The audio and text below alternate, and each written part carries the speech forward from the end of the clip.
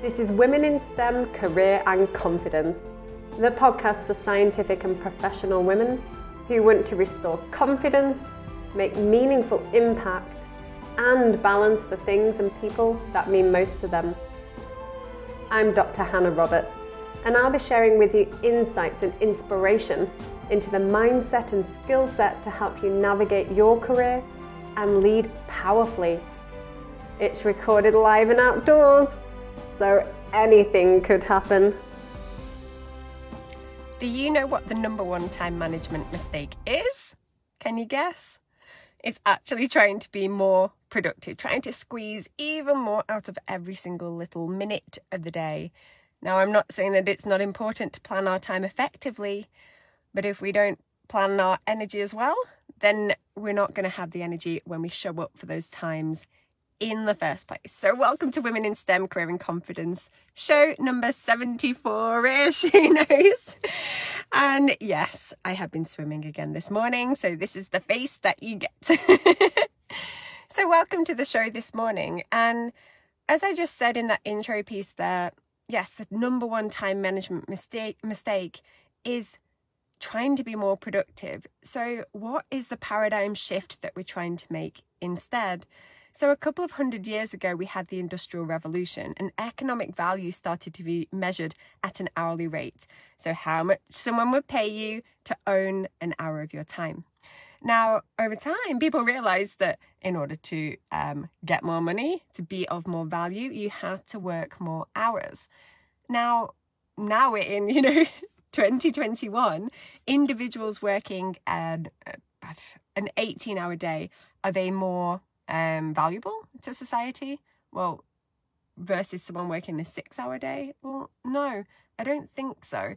Well, I know so.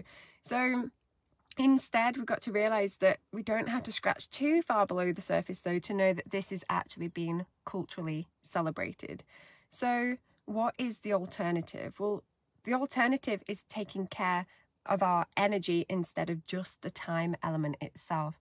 And we want to make a separation between time and, needs versus desires too. So a need is anything that you need to be without hardship. So we tend to talk about basic needs, things like food, sleep, water, exercise, fresh air, alone time. It can be a whole heap of things for different people. Versus desires, which are things like that enhance our experience of life. So that could be something like chocolate, wine, whatever that is. Now, what we're trying to do is a bit like a phone battery, keep ourselves constantly in the green, constantly topped up, because these are things that are replenishable. After I've eaten a meal, I'm still going to have to eat another meal. We still have to keep topping those energy levels up. So we have to pay certain attention to these ones. And the idea is that we keep having this overflowing well of all of these basic needs. But how many of us actually meet those basic needs? How many of us get enough sleep every night? How many of us do enough exercise? How many of us eat the right foods? How many of us drink enough water? Just the simple basic things in life, because when we let that stuff go, that's when those disempowered states show up, so that we can't be the most energetic version of ourselves, make the biggest impact in the world, because we're tired and exhausted and grumpy and hungry. So what often happens is that we are operating at not okay quite a lot of the time. And when we do that and we add in something like a desire, that's when we enter the realm of bad habits. So I used to do this all the time, literally all the time when I worked at the university. Be about 2:00, start to feel really tired and I'd have an energy slump. So I'd go down to the cafe, I would grab myself a chocolate bar and a Diet Coke and have a sugar and caffeine fueled afternoon to sustain the level of activity that I needed for the afternoon. Now, of course, if I do this day in, day out, it definitely, once doesn't make too much of an impact, but every single day. And yes, I know that I'm in the realm of bad habits. So if I had paid more attention to my basic needs like sleep, then potentially I wouldn't have had that energy slump in the afternoon, among other needs.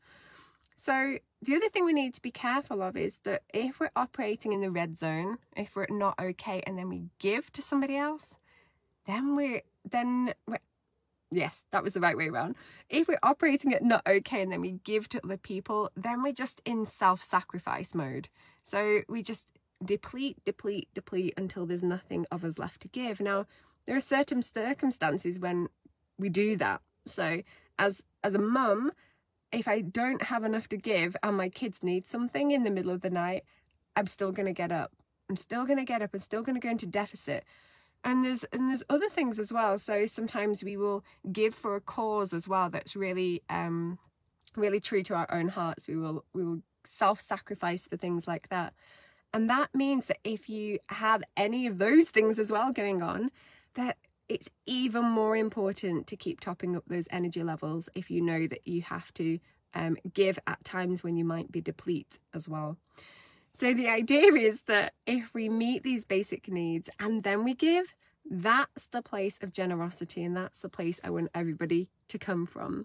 So if this sounds of interest, I am running my Time and Energy Secrets 5-day challenge this week.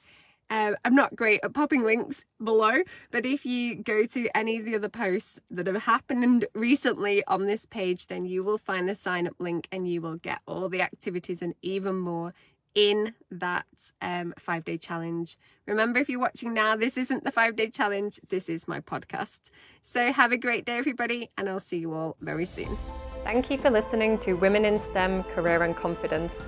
To get further support in your journey, join me in Breakthrough Unleashed on Facebook.